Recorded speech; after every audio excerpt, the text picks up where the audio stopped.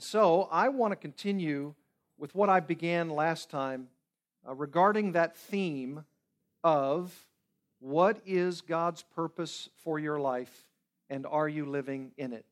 Or you could say, are you living in light of it? Or are you living because of it? Because of God's purpose in your life? Turn with me again back to Genesis, the book of Genesis, chapter 1. You remember that's where I started. For those of you who are with us, I started in Genesis chapter 1, verse 26.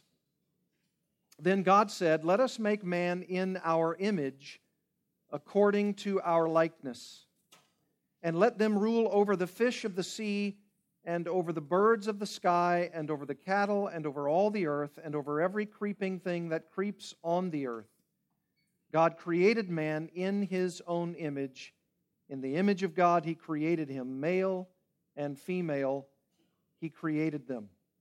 God blessed them.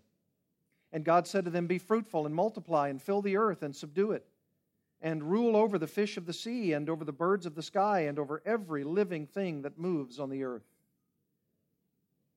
That text is not only one of the foundational passages in all our Bibles, seeing as it does, it comes in the first book of the Bible, but it says so much to us about the purpose of God in creating us. And certainly one of the things that it is communicating among many things is that God created us in His own image and after His own likeness. And you remember I said to you that that concept of being created in the image and likeness of God is of profound significance to all of us, especially when you tie that truth to the truth that God has a purpose for all of us as we are created in His image and after His likeness. Now it does allude to, it does by implication talk about a purpose, and one of those purposes of God is to rule over the fish of the sea and over the birds of the sky and over the cattle and over all the earth and over every creeping thing that creeps on the earth.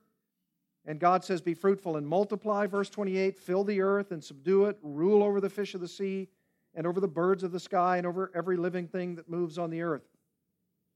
And while it does say that, I think I can confidently assert that most of us would say, well, if that's what God was doing in creating me, I haven't lately, as far as I know, been ruling over any fish of the sea or any birds of the sky or any creeping thing that creeps on the earth.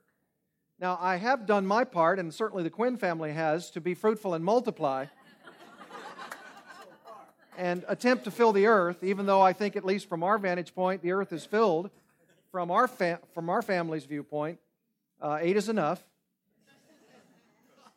And yet, at the same time, if indeed that was the mandate from God to us, how are we ruling over this earth? How are we doing that?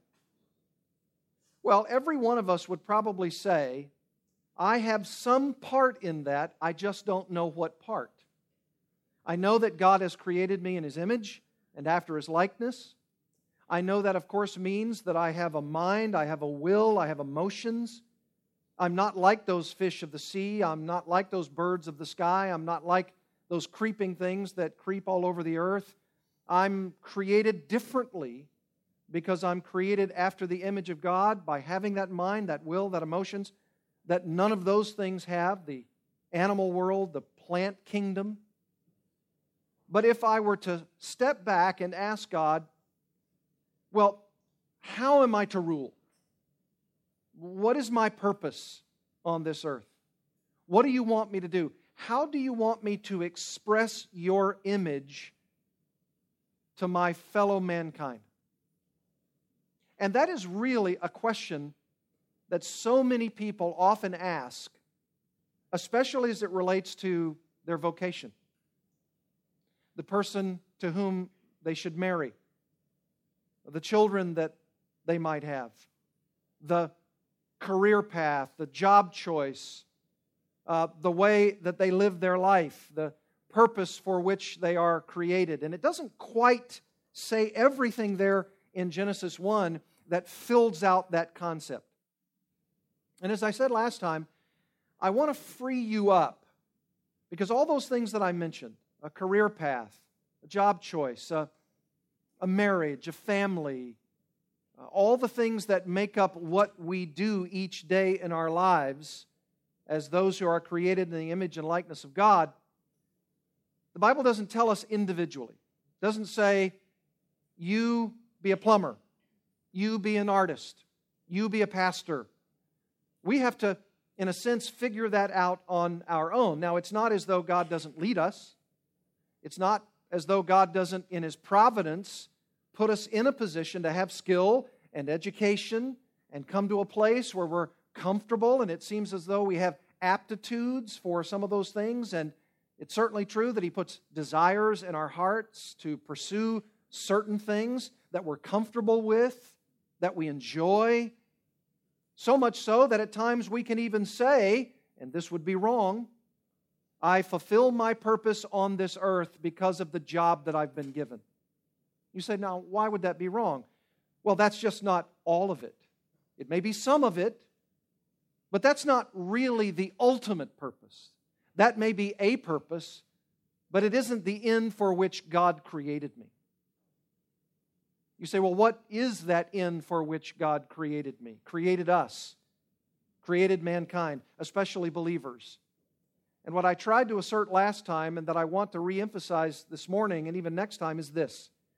God has created all of us for the ultimate purpose of knowing Him, loving Him, serving Him, fearing Him, following after Him, praying to Him, obeying Him.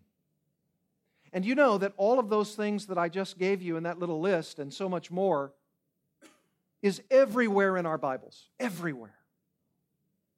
And we can, with relative certainty, as we search the Scriptures, find verses like that, passages which speak in that way on almost every page of our Bible.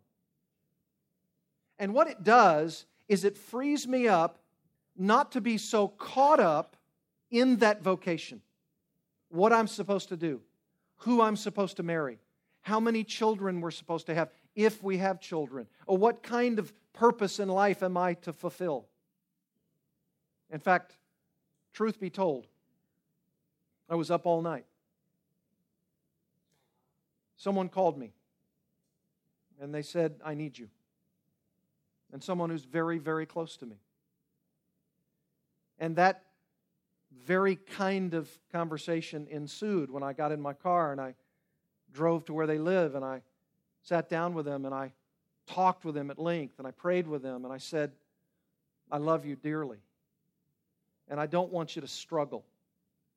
And I know you're confused and I know you're discouraged and I know you're dismayed because you're not quite finding what appears to be God's niche, His path, His blessing. And I want it so desperately for you. But I said to that person, and I say to you this morning, it isn't in the things we do necessarily. It isn't in the accomplishments that we achieve. It isn't in the vocational path we want to tread. It isn't that life partner that we want to have. It isn't in any of those things, as important and as good and as valuable and as excellent all those things are. What God says to us on the pages of Holy Scripture over and over and over again in a multiplicity of ways, in a variety of ways, undoubtedly in that variety of ways to challenge us to see through the prism of all of those passages the very same thing. And the very same thing is this: the ultimate pursuit of God, the way to know His purpose, the way to walk in that purpose, and to have joy in that purpose, and to know that you're fulfilling that purpose, that you're living in light of that purpose, is one simple but profound eternal truth.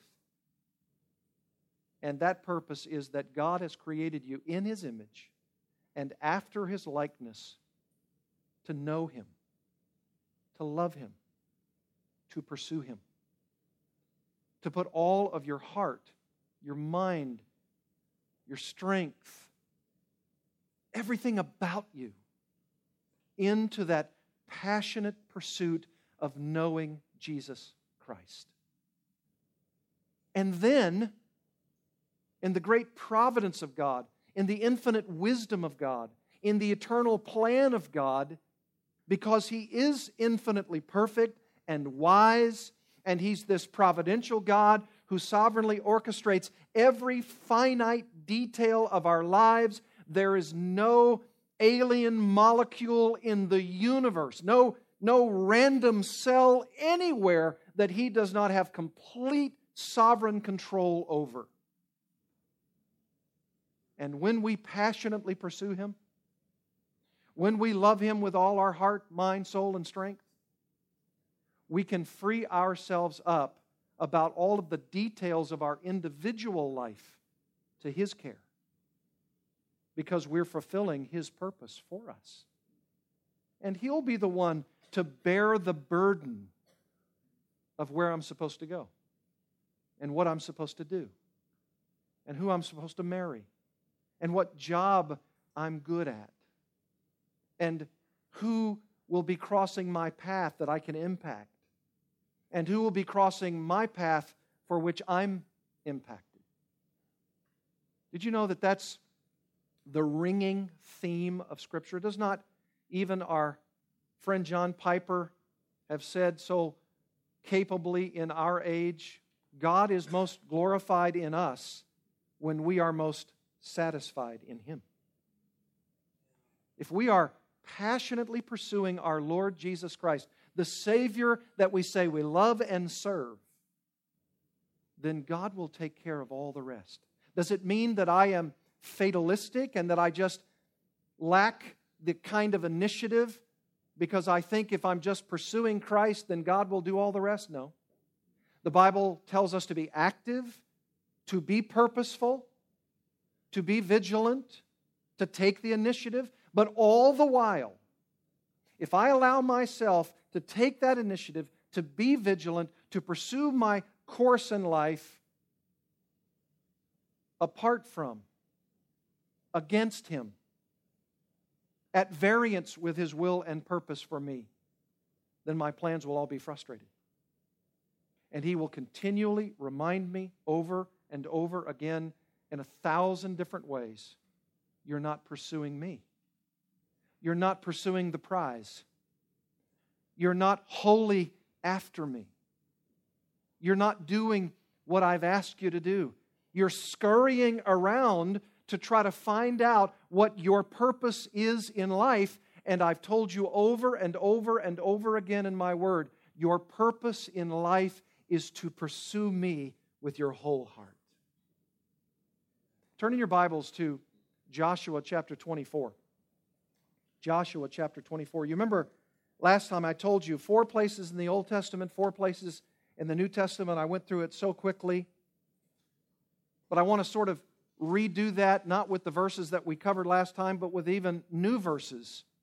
And even next time with other verses that share with you over and over again the same truth, and that is to pursue God so as to fulfill the very likeness of God and the very image of God in your life. Joshua chapter 24. You know, of course, that very famous text, Joshua 24:15.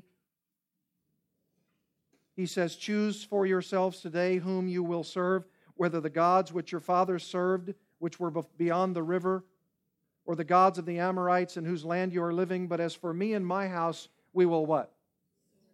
Serve the Lord. You might even have, as a family, put that up in a frame at your house, right? A lot of people put that on the front door. They'll put it on the wall in their living room prominently. Hey, look, as for me and my house, we will serve the Lord. But I want you to understand the context here. Look back at verse 14. And remember I said last time that there is another way of saying know the Lord, pursue the Lord, love the Lord, obey the Lord. And it's that phrase, fear the Lord, right? Fear the Lord. And remember, fear the Lord is basically two things in my thinking. Two things. It is a holy reverence for God and a healthy dread of God. Notice I said healthy. It's a healthy dread. Why? Because He's holy other than we are. He's majestic. He's holy. He's righteous. He's completely different than we are. And we are to dread Him because of that. But it's a healthy dread because no longer is He my judge. He's my heavenly Father. And I have a holy awe of Him, holy reverence. And this is what Joshua says in Joshua 24:14. Now therefore, fear the Lord and serve Him in sincerity and truth, and put away the gods which your fathers served beyond the river and in Egypt, and serve the Lord. Notice, first part of the verse, fear the Lord. Last part of the verse, serve the Lord. Those are synonymous. Fear the Lord, serve the Lord. Now verse 15, if it is disagreeable in your sight to serve the Lord, in other words, if you don't want to serve the Lord, as Joshua does, hearkening back to their experience in Egypt when they were doing a whole lot of things except serving Yahweh, right? If it is disagreeable in your sight to serve the Lord, choose for yourselves today whom you will serve, whether the gods which your fathers served, which were beyond the river, or the gods of the Amorites in whose land you are living. But as for me and my house, we will serve the Lord. And notice what they said as a result of His commanding words. Verse 16, the people answered and said, notice they answered in unison, far be it from us that we should forsake the Lord to serve other gods. For the Lord our God is He who brought us and our fathers up out of the land of Egypt from the house of bondage, and who did these great signs in our sight, and preserved us through all the way in which we went, and among all the peoples through whose midst we passed. The Lord drove out from before us all the peoples, even the Amorites who lived in the land. We also will serve the Lord, Joshua, for He is our God. Implied, He is our God too. Now I'm telling you, that sounds bold.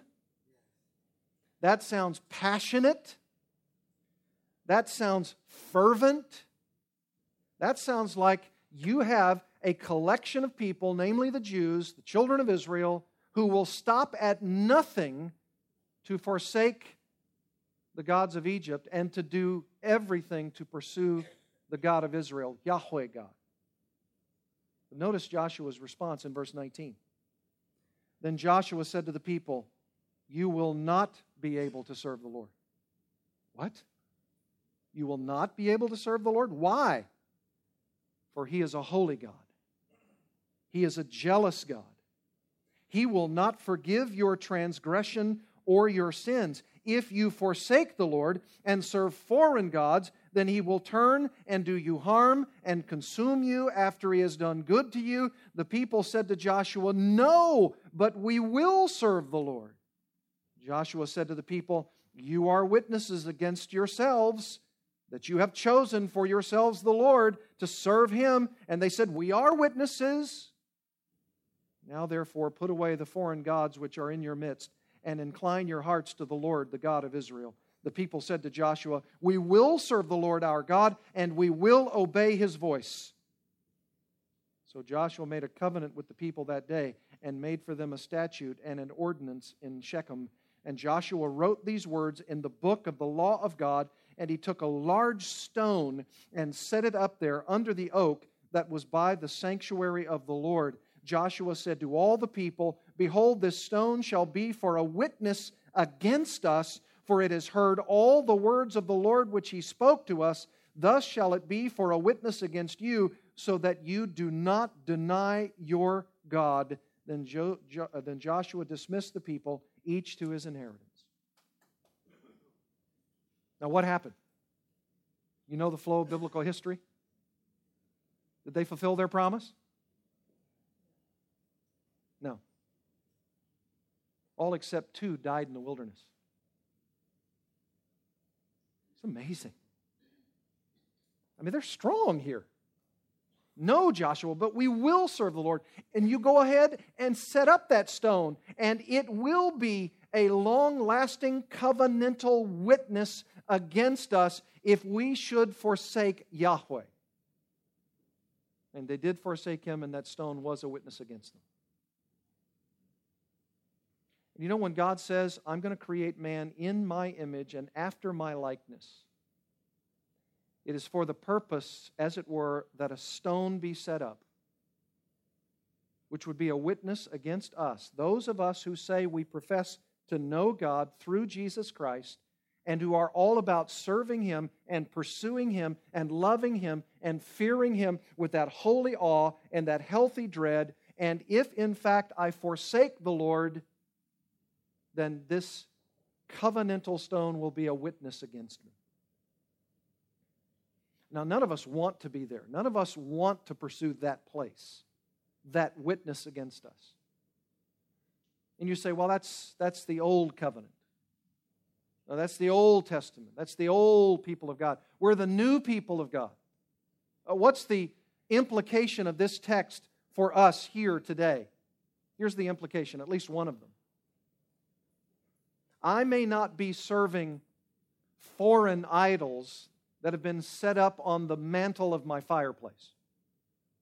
I may not be bowing down to a carved image like they did, whether it was in Egypt or beyond. And I may not have forsaken the Lord by bowing down to such an image and seeing that as a replacement for the God of Israel.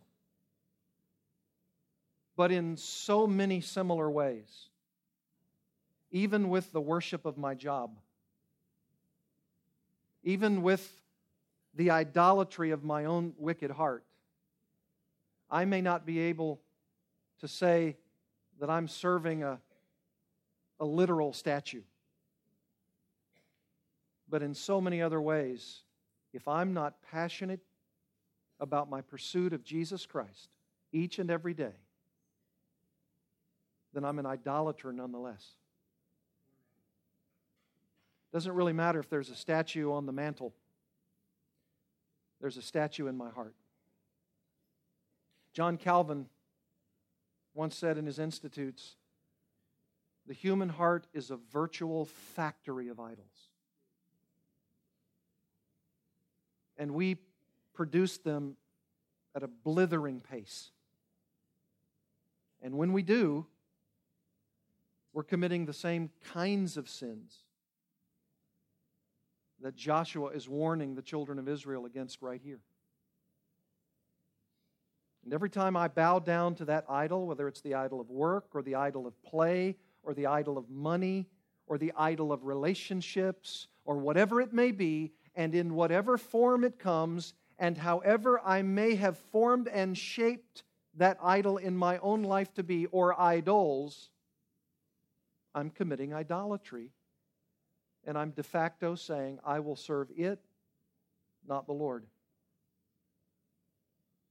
And I think there are even times when people assume they come innocently and say, but what about that career path? And what about this issue? And where am I going? And what is my purpose? And how am I going to get there? And what about the money that's going to be used to support me in this? And what about that family? And what about the loss of all things? And what about that disease? And what about this malady? And what about this person who's injuring me? And what about all of the things that people have done to come at me, to come against me, to ridicule me, to criticize me? And notice, I could go on. And what is the commonality in a list like that? Me, me, me. You say, well, that's because it's happening to me. I'm far more concerned about what's happening to me than what's happening to the next guy. Well, you see, that may actually be part of the problem. Because we all have the tendency, myself included, to be self-consumed, self-focused, self-reliant, self-sufficient, self-aware, self-aggrandizing, self-perpetuating, self-worshiping. And that's why Joshua, in effect, is saying, you've got to choose. You have to choose. And when the final choice comes, it's really as easy as saying something like this. It is either the God of the Bible or it's some other God. Some other self-made God. Some other self-constructed deity. And it's not just what Joshua is saying. You remember, I told you that there's another place that talks about the fear of the Lord, and I think I alluded to it. Look at Job. Job chapter 28, I think it is.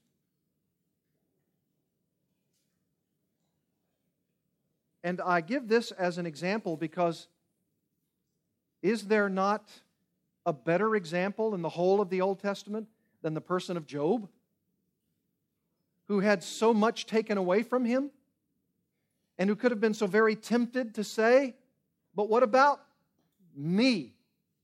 And what's happened to me? Everything has been taken away. And he had these bad counselors who continually gave him the kind of advice that God says at the end of Job, I'm against them. I'm for Job. I'm against them because they gave counsel that was not right. And what does Job say in Job 28:28? And to man he said, behold, the fear of the Lord, that is what? Wisdom. And to depart from evil is understanding. Isn't that just another way to say what Joshua said in Joshua 24? Fear of the Lord. Here he says, fear the Lord, which is wisdom, and depart from evil is understanding. Positively, the fear of the Lord, that's wisdom. Negatively, depart from evil, that's understanding. You see, if you really want to have wisdom and understanding, fear the Lord and depart from evil. Didn't I quote last time Ecclesiastes 12:13? Fear the Lord, depart from evil. For this applies to how many people? Every person. Every person. So that you and I are a living embodiment of what it means to have true wisdom and to gain right understanding because we're fearing the Lord, which means I'm wholly revering Him and I'm healthily dreading Him because He's so infinitely more than I could ever be. And I'm going to depart from my own understanding. I'm going to forsake my own understanding. In fact, look at Proverbs. Proverbs chapter 1. This is in so many places in our Bibles. So many places. Proverbs chapter 1. This is in the introduction to the book, and it's introducing us as a capsule statement for the rest of the book. And he says in Proverbs 1:7, the fear of the Lord is the beginning of knowledge. Fools despise wisdom and instruction. That's another way of saying knowing God, right? Serving God, obeying God, loving God, fearing God, standing in awe of Him, dreading His holy otherness. And in fact, chapter 3, that very famous passage, beginning in verse 5, Proverbs 3:5, trust in the Lord with all your heart and do not lean on your own understanding. In all your ways acknowledge Him and He will make your path straight. We tend to stop there in our memory verse, but what about verse 7? Do not be wise in your own eyes. Fear the Lord and turn away from evil. It's amazing. Chapter 9, verse 10. Proverbs 9:10. The fear of the Lord is the beginning of wisdom, and the knowledge of the Holy One is understanding. You don't just have understanding by fearing the Lord. By the fear of the Lord, it is understanding. It's the very definition of what understanding is. You don't just have it. You are understanding if you fear the Lord. You are understanding the universe. You are able to come to grips with everything that's going on in our world, even that which seems very difficult to ponder. Now you say, well, okay, fear the Lord, that's one of these equivalent statements, one of these synonyms about pursuing God, loving God. What's another? What's another in our Bibles? Turn to Psalm 73. Psalm 73. This is almost, in a sense, an overlay of the most positive, the most exquisite, the highest, the most enviable. What do you mean? Look at Psalm 73, verse 25.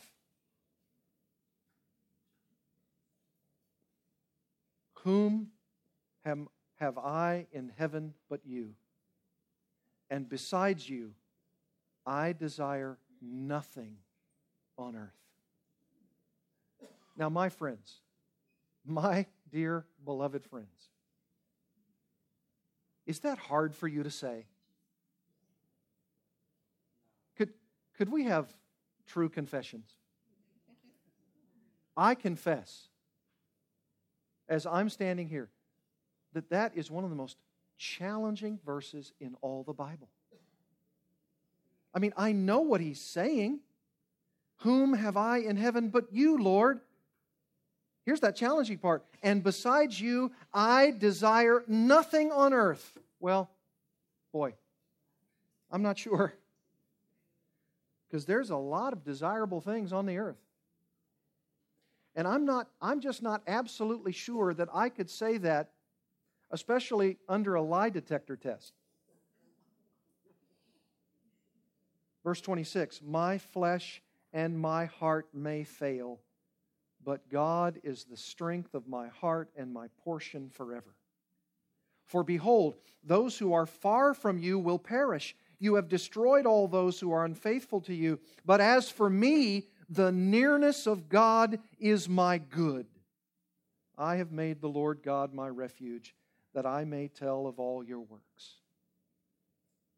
You see, if you're out of a job right now, if you're needing work, some of you are, or if you've lost a loved one to death, divorce, desertion, if you've just been to the oncologist's office and you hear those frightful words, you have cancer.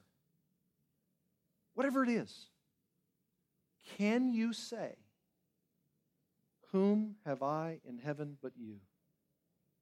And besides you, I desire nothing on earth. That's a challenging word. That's a challenging word. And because it's a challenging word, it shakes us all to the core, and it causes us all to say, including myself, Lord, is this true of me? Is this an accurate depiction of someone like me who says I'm a Christian? I profess to know Jesus. I've been converted to Christ. But could I really say that about my relationship with God? Well, if you are working toward that, however haltingly and failingly and falteringly those steps are in that pursuit, if that's your intent, and even if that's not the perfection of your life, but it is the direction of your life, you are going toward that purpose, and it is growing in an ever greater reality day by day, then guess what? You're on the path of not worrying about what that oncologist has just said. You're not going to lapse into a sinful response and say, God, what are you doing? Why? This is unfair. It's not right. I reject this because of the implications of what this is going to mean, not only for me and the change of my life and lifestyle, but my family and the burdens they will have to carry. And Lord, I've been asking you for a job. I've been asking you for work. I've been asking you for a spouse. I've been asking you for saved children. I've been asking you in my prayer requests for 101 different things. And I just don't seem to be getting the answers that I think I should. Then maybe Psalm 73 is for you. Whom have I in heaven but you? And there is nothing on this earth that I desire besides you. How about Jeremiah chapter 9. You remember last time I shared with you Isaiah 55? Similarly, in Jeremiah chapter 9, a passage you all know very, very well. Verse 23 of Jeremiah 9. Thus says the Lord, let not a wise man boast of his wisdom, and let not the mighty man boast of his might. Let not a rich man boast of his riches, but let him who boasts boast of this, that he understands and what? Knows me. Knows me. Not just I know that there is a God, and I know that He is defined for me in the Bible. This is not talking about knowledge for knowledge's sake. That's important, but this is what it's really saying. I know God in the sense that I'm all about pursuing an intimate relationship with God. That's what it's saying. And it's using, as those contrasts, someone who believes through his own wisdom he can boast of that wisdom, and someone who is mighty who can boast of that might, and someone who has a lot of money who boasts in his riches, as over against the person who boasts of this, that he understands and knows me, that I am the Lord who exercises loving kindness, justice, and righteousness on earth, for I delight in these things, declare the Lord. And I would say that if I'm growing, ever increasing in my pursuit of knowing this God, then I'm delighting in what He's delighting in. And there is blessing at that place. There's great blessing. Think of it this way, Lord, I just want to delight in the things that You delight in. That's the way I want to live my life. I want the pleasures, the fleeting pleasures of this life to grow strangely dim in the light of His glory and His grace. I want to be enraptured with His love. I want to pursue Him with all my might. I want to see in Him that He is my portion forever, to borrow the psalmist's words. And then look at Jeremiah 17. This may be my favorite passage in all of the Old Testament, because it gives the choice like Joshua was giving it so clearly. Jeremiah 17, look at verse 5. Thus says the Lord, cursed is the man who trusts in mankind and makes flesh his strength. His body, his arm, his prowess, his strength, his know-how, his wisdom, his might, his riches. Cursed is that man who trusts in mankind and makes flesh his strength, and whose heart does what? Turns away from the Lord. You see, if you're focusing on the things in which you're trusting that aren't the Lord, then that is automatically meaning that your heart will turn away from the Lord. You can't have it both ways. You can't sit on the fence. For, here's the illustration, if you're like that, he will be like a bush in the desert and will not see when prosperity comes, but will live in stony wastes in the wilderness, a land of salt without inhabitant. Now, how dry and arid is that? Anybody signing up for that journey? I mean, come on, it's so obvious. But is it so obvious that we will work diligently to forsake that way? Look at the next verse, verse 7. Here's the contrast. Remember, verse 5, cursed is the man. Here's verse 7, blessed is the man. Blessed is the man who doesn't trust in mankind and who makes flesh his strength. Rather, blessed is the man who trusts in the Lord and whose trust is the Lord. You know, he's got us both ways there, objectively and subjectively. Objectively, the Lord can be trusted, verse 7b, and subjectively, therefore, you can trust in Him. I trust in the Lord because the Lord can be trusted. Ask yourself this. If I trust in my riches, can those riches be trusted? Book of Proverbs says, watch out, for wealth flies away. It's here today, gone tomorrow. That check may not be in that mailbox tomorrow. But you boast in your wisdom, boast in your might. Cursed is the man who does that, but blessed is the man who trusts in the Lord and whose trust is the Lord.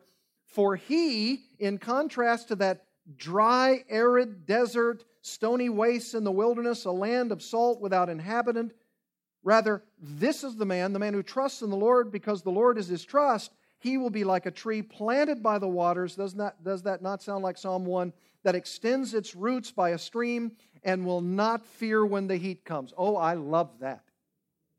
Oh, I love that. What do you do when the heat comes? I don't fear, but its leaves will be green, and it will not be anxious in a year of drought, nor cease to yield fruit. How about Malachi?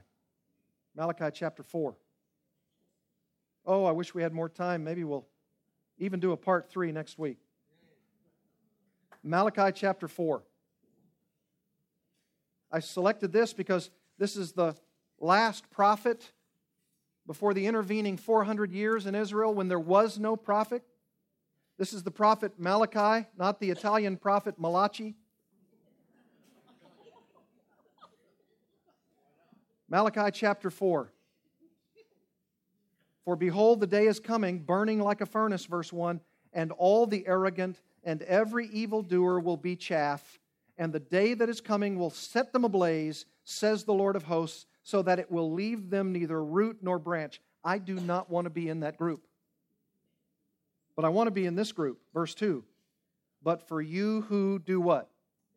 Fear my name. The Son of Righteousness will rise with healing in its wings, and you will go forth and skip about like calves from the stall. That's the same kind of contrast as Jeremiah 17. You see what I'm saying? It's all about pursuing Christ. And in fact, look at Matthew in the New Testament. Remember I said that even in Matthew chapter 3, in the baptism account of our Lord, that during His earthly journey, He told John the Baptist to baptize Him because it fulfilled all righteousness, Matthew 3:15. And after being baptized, verse 16, Jesus came up immediately from the water, and behold, the heavens were open, and He saw the Spirit of God descending as a dove and lighting on Him. And behold, a voice out of the heavens, that's God the Father, and He said, "This is my beloved Son, in whom I am" what? Well pleased. You see, if we're pursuing Christ, and if Christ is well pleasing to the Father, then as we pursue the Son, we too will be well pleasing to the Father. That's God's plan. Not exactly, not perfectly, not like the Son of God, but after His likeness, according to His image, in ever-growing fashion. Yes, it's true. And you say, well, how do I do that? Because I've got these bills. And I need clothing, and I'm fearful, and I have anxiety, and I don't know that these things will be given to me, will be added to me, will come to me. And because of that, I'm fearful, and I'm anxious, and I want to know, will God in fact do this for me? I want to be well-pleasing to Him. What does Matthew chapter 6 say, verse 33? Does it not say, but seek first His kingdom and His righteousness, and all these things will be added to you. What are the all things? Food, shelter, and clothing. All the necessities of life. Did not David himself say in the Psalms, I have never seen the righteous forsaken, nor his seed begging bread? How about John chapter 8? Isn't this how Jesus marked His earthly life? This pleasing of God, this being well-pleasing to the Father, John 8:29. And He who sent me is with me, Jesus said. He has not left me alone.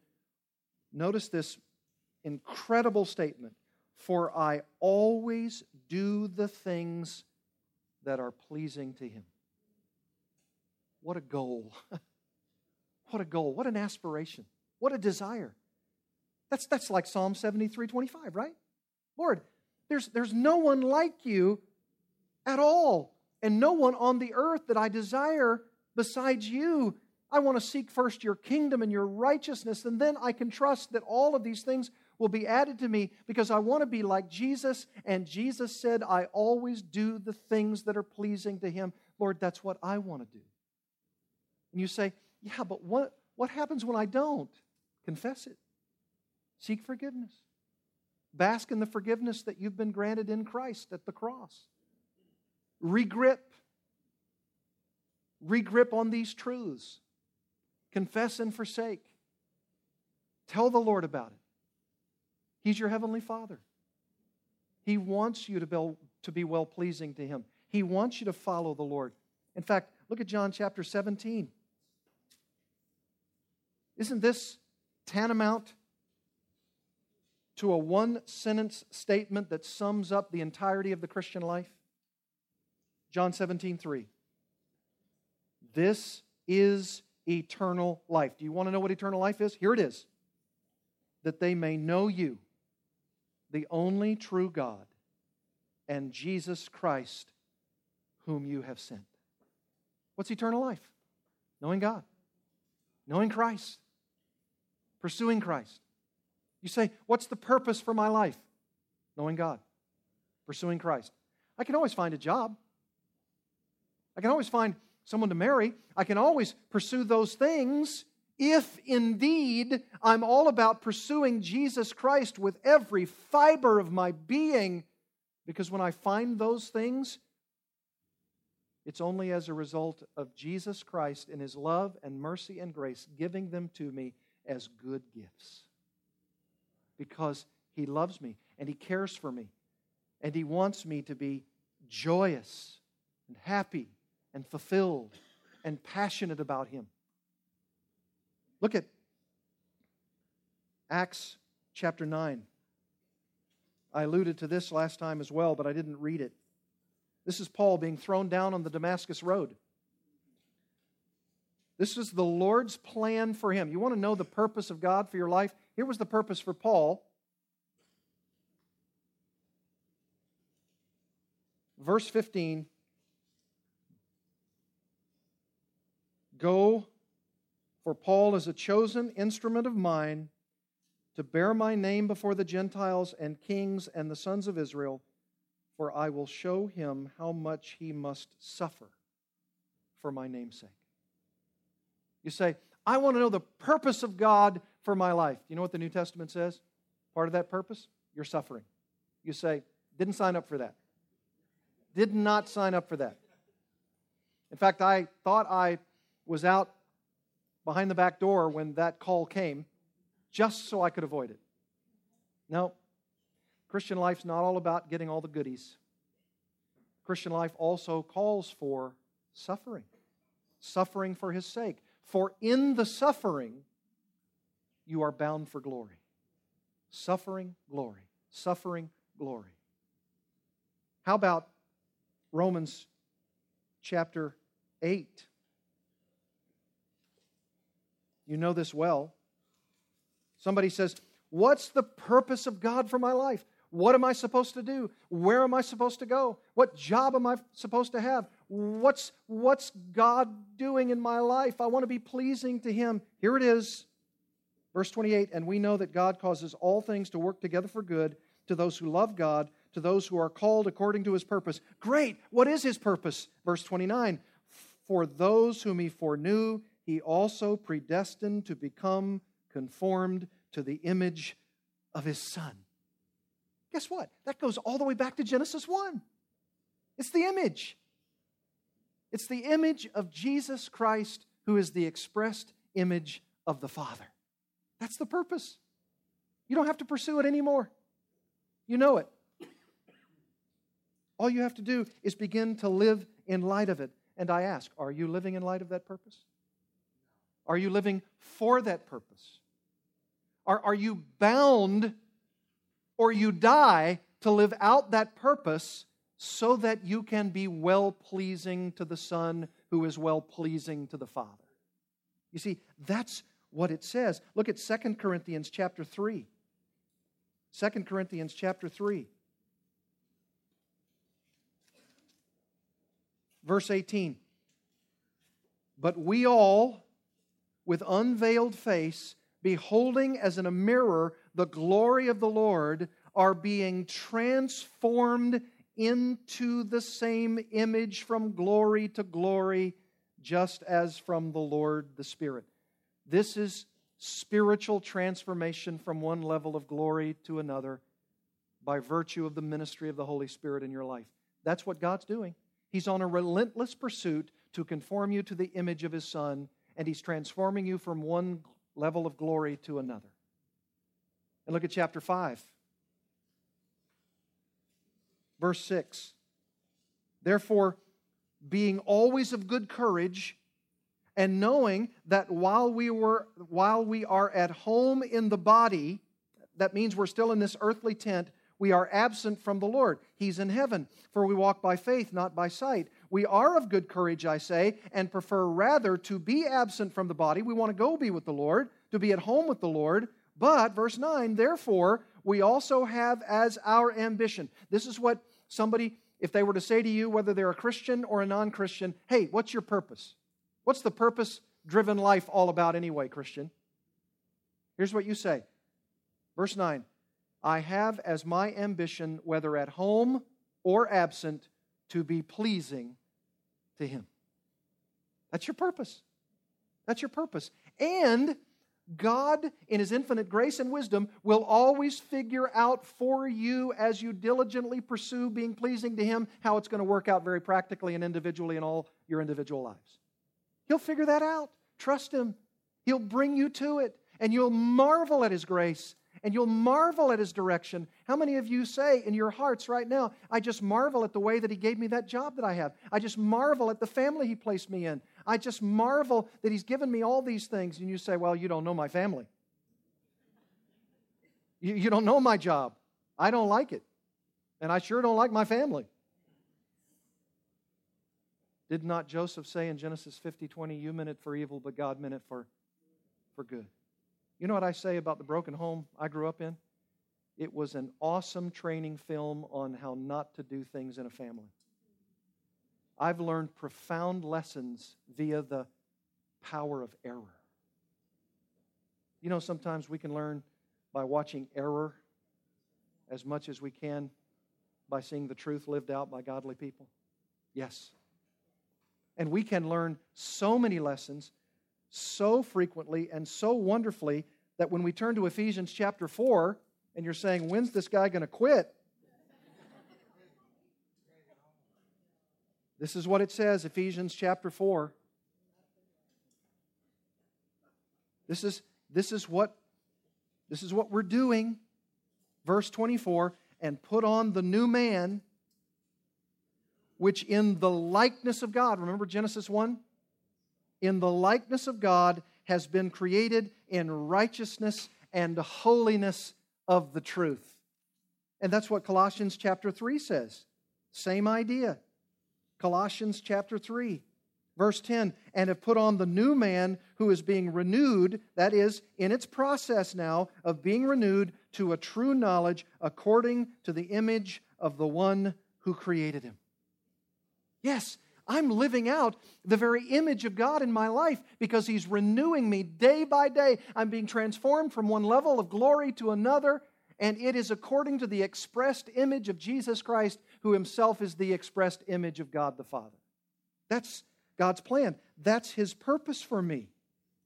That's why 2 Peter 3:18 says this, but grow in the grace and knowledge of our Lord and Savior, Jesus Christ. Grow in that grace and knowledge. Grow in that likeness. Be transformed in that image. And when you pursue God with that kind of holy vengeance, with an appetite for Him that exceeds all others, then He will always be able to lead you in the practicalities of life. Don't worry. Don't fear. Don't have anxiety. He will lead you. And how will He do that? our very last verse, 1 John 5. 1 John chapter 5, verse 20. And we know that the Son of God has come and given us understanding so that we may know Him who is true. And we are in Him who is true, in His Son Jesus Christ. This is the true God and eternal life. Oh, to know Christ. If you don't know Christ this morning, if you're here and you've never genuinely professed Jesus Christ as Savior and Lord of your life, then I invite you to do it right now. And if you are, then are you basking in the afterglow of all of these texts that prove unmistakably that to pursue God's purpose in your life is none other than pursuing Jesus Christ with all your heart? And all these things in life will be added to you. Let's pursue Christ even today. Let's bow together in prayer. Father, we want to know You. And yet this sin hangs onto us like an old coat that's stinky and smelly. And we want to put that old coat off, and we want to put on the new coat of righteousness and holiness. Lord, we know that we cannot do this unless You come to us and You are pleased to impart to us the truth that we are desperate, we are naked, we are blind, we are sinful. And we cast ourselves upon You, upon the mercy of Jesus Christ, the Savior of the world, who loves sinners like us and who has purposed to save sinners like us. And Lord, the sinner that I am, I pray that I would be delivered from that sin because of Jesus Christ through His death, through His burial, through His resurrection from the dead, and through His ascension to the Father, and through His soon coming return, so that when He does return, He will take me to be with Him where He is, so that I would be forever with the Lord. I pray that if there is anyone here who doesn't know Jesus in a personal and saving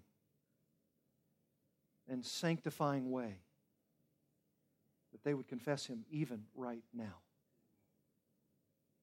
and say, Lord, I need Jesus Christ in my life. I need Him to transform my life from what it is to what He desires it to be. I want His purposes, not my own. And if you're a Christian, and if you've been living selfishly for the pursuit of your own pleasure and purposes, and you recognize and you fully acknowledge that you've been off the track of these very passages that we have so briefly gone over, I pray that you would say, even today, Lord, allow me to pursue Your purposes and not my own. And allow me to be transformed from one level of glory to another, to grow in the grace and knowledge of Jesus Christ, to know Jesus Christ, for in knowing Him is eternal life. May it be so. And may I rejoice in Your goodness and Your grace and Your mercy. Oh Lord, thank You for all of these things. May we praise You for Your abundant grace as we pray in Jesus' name. Amen.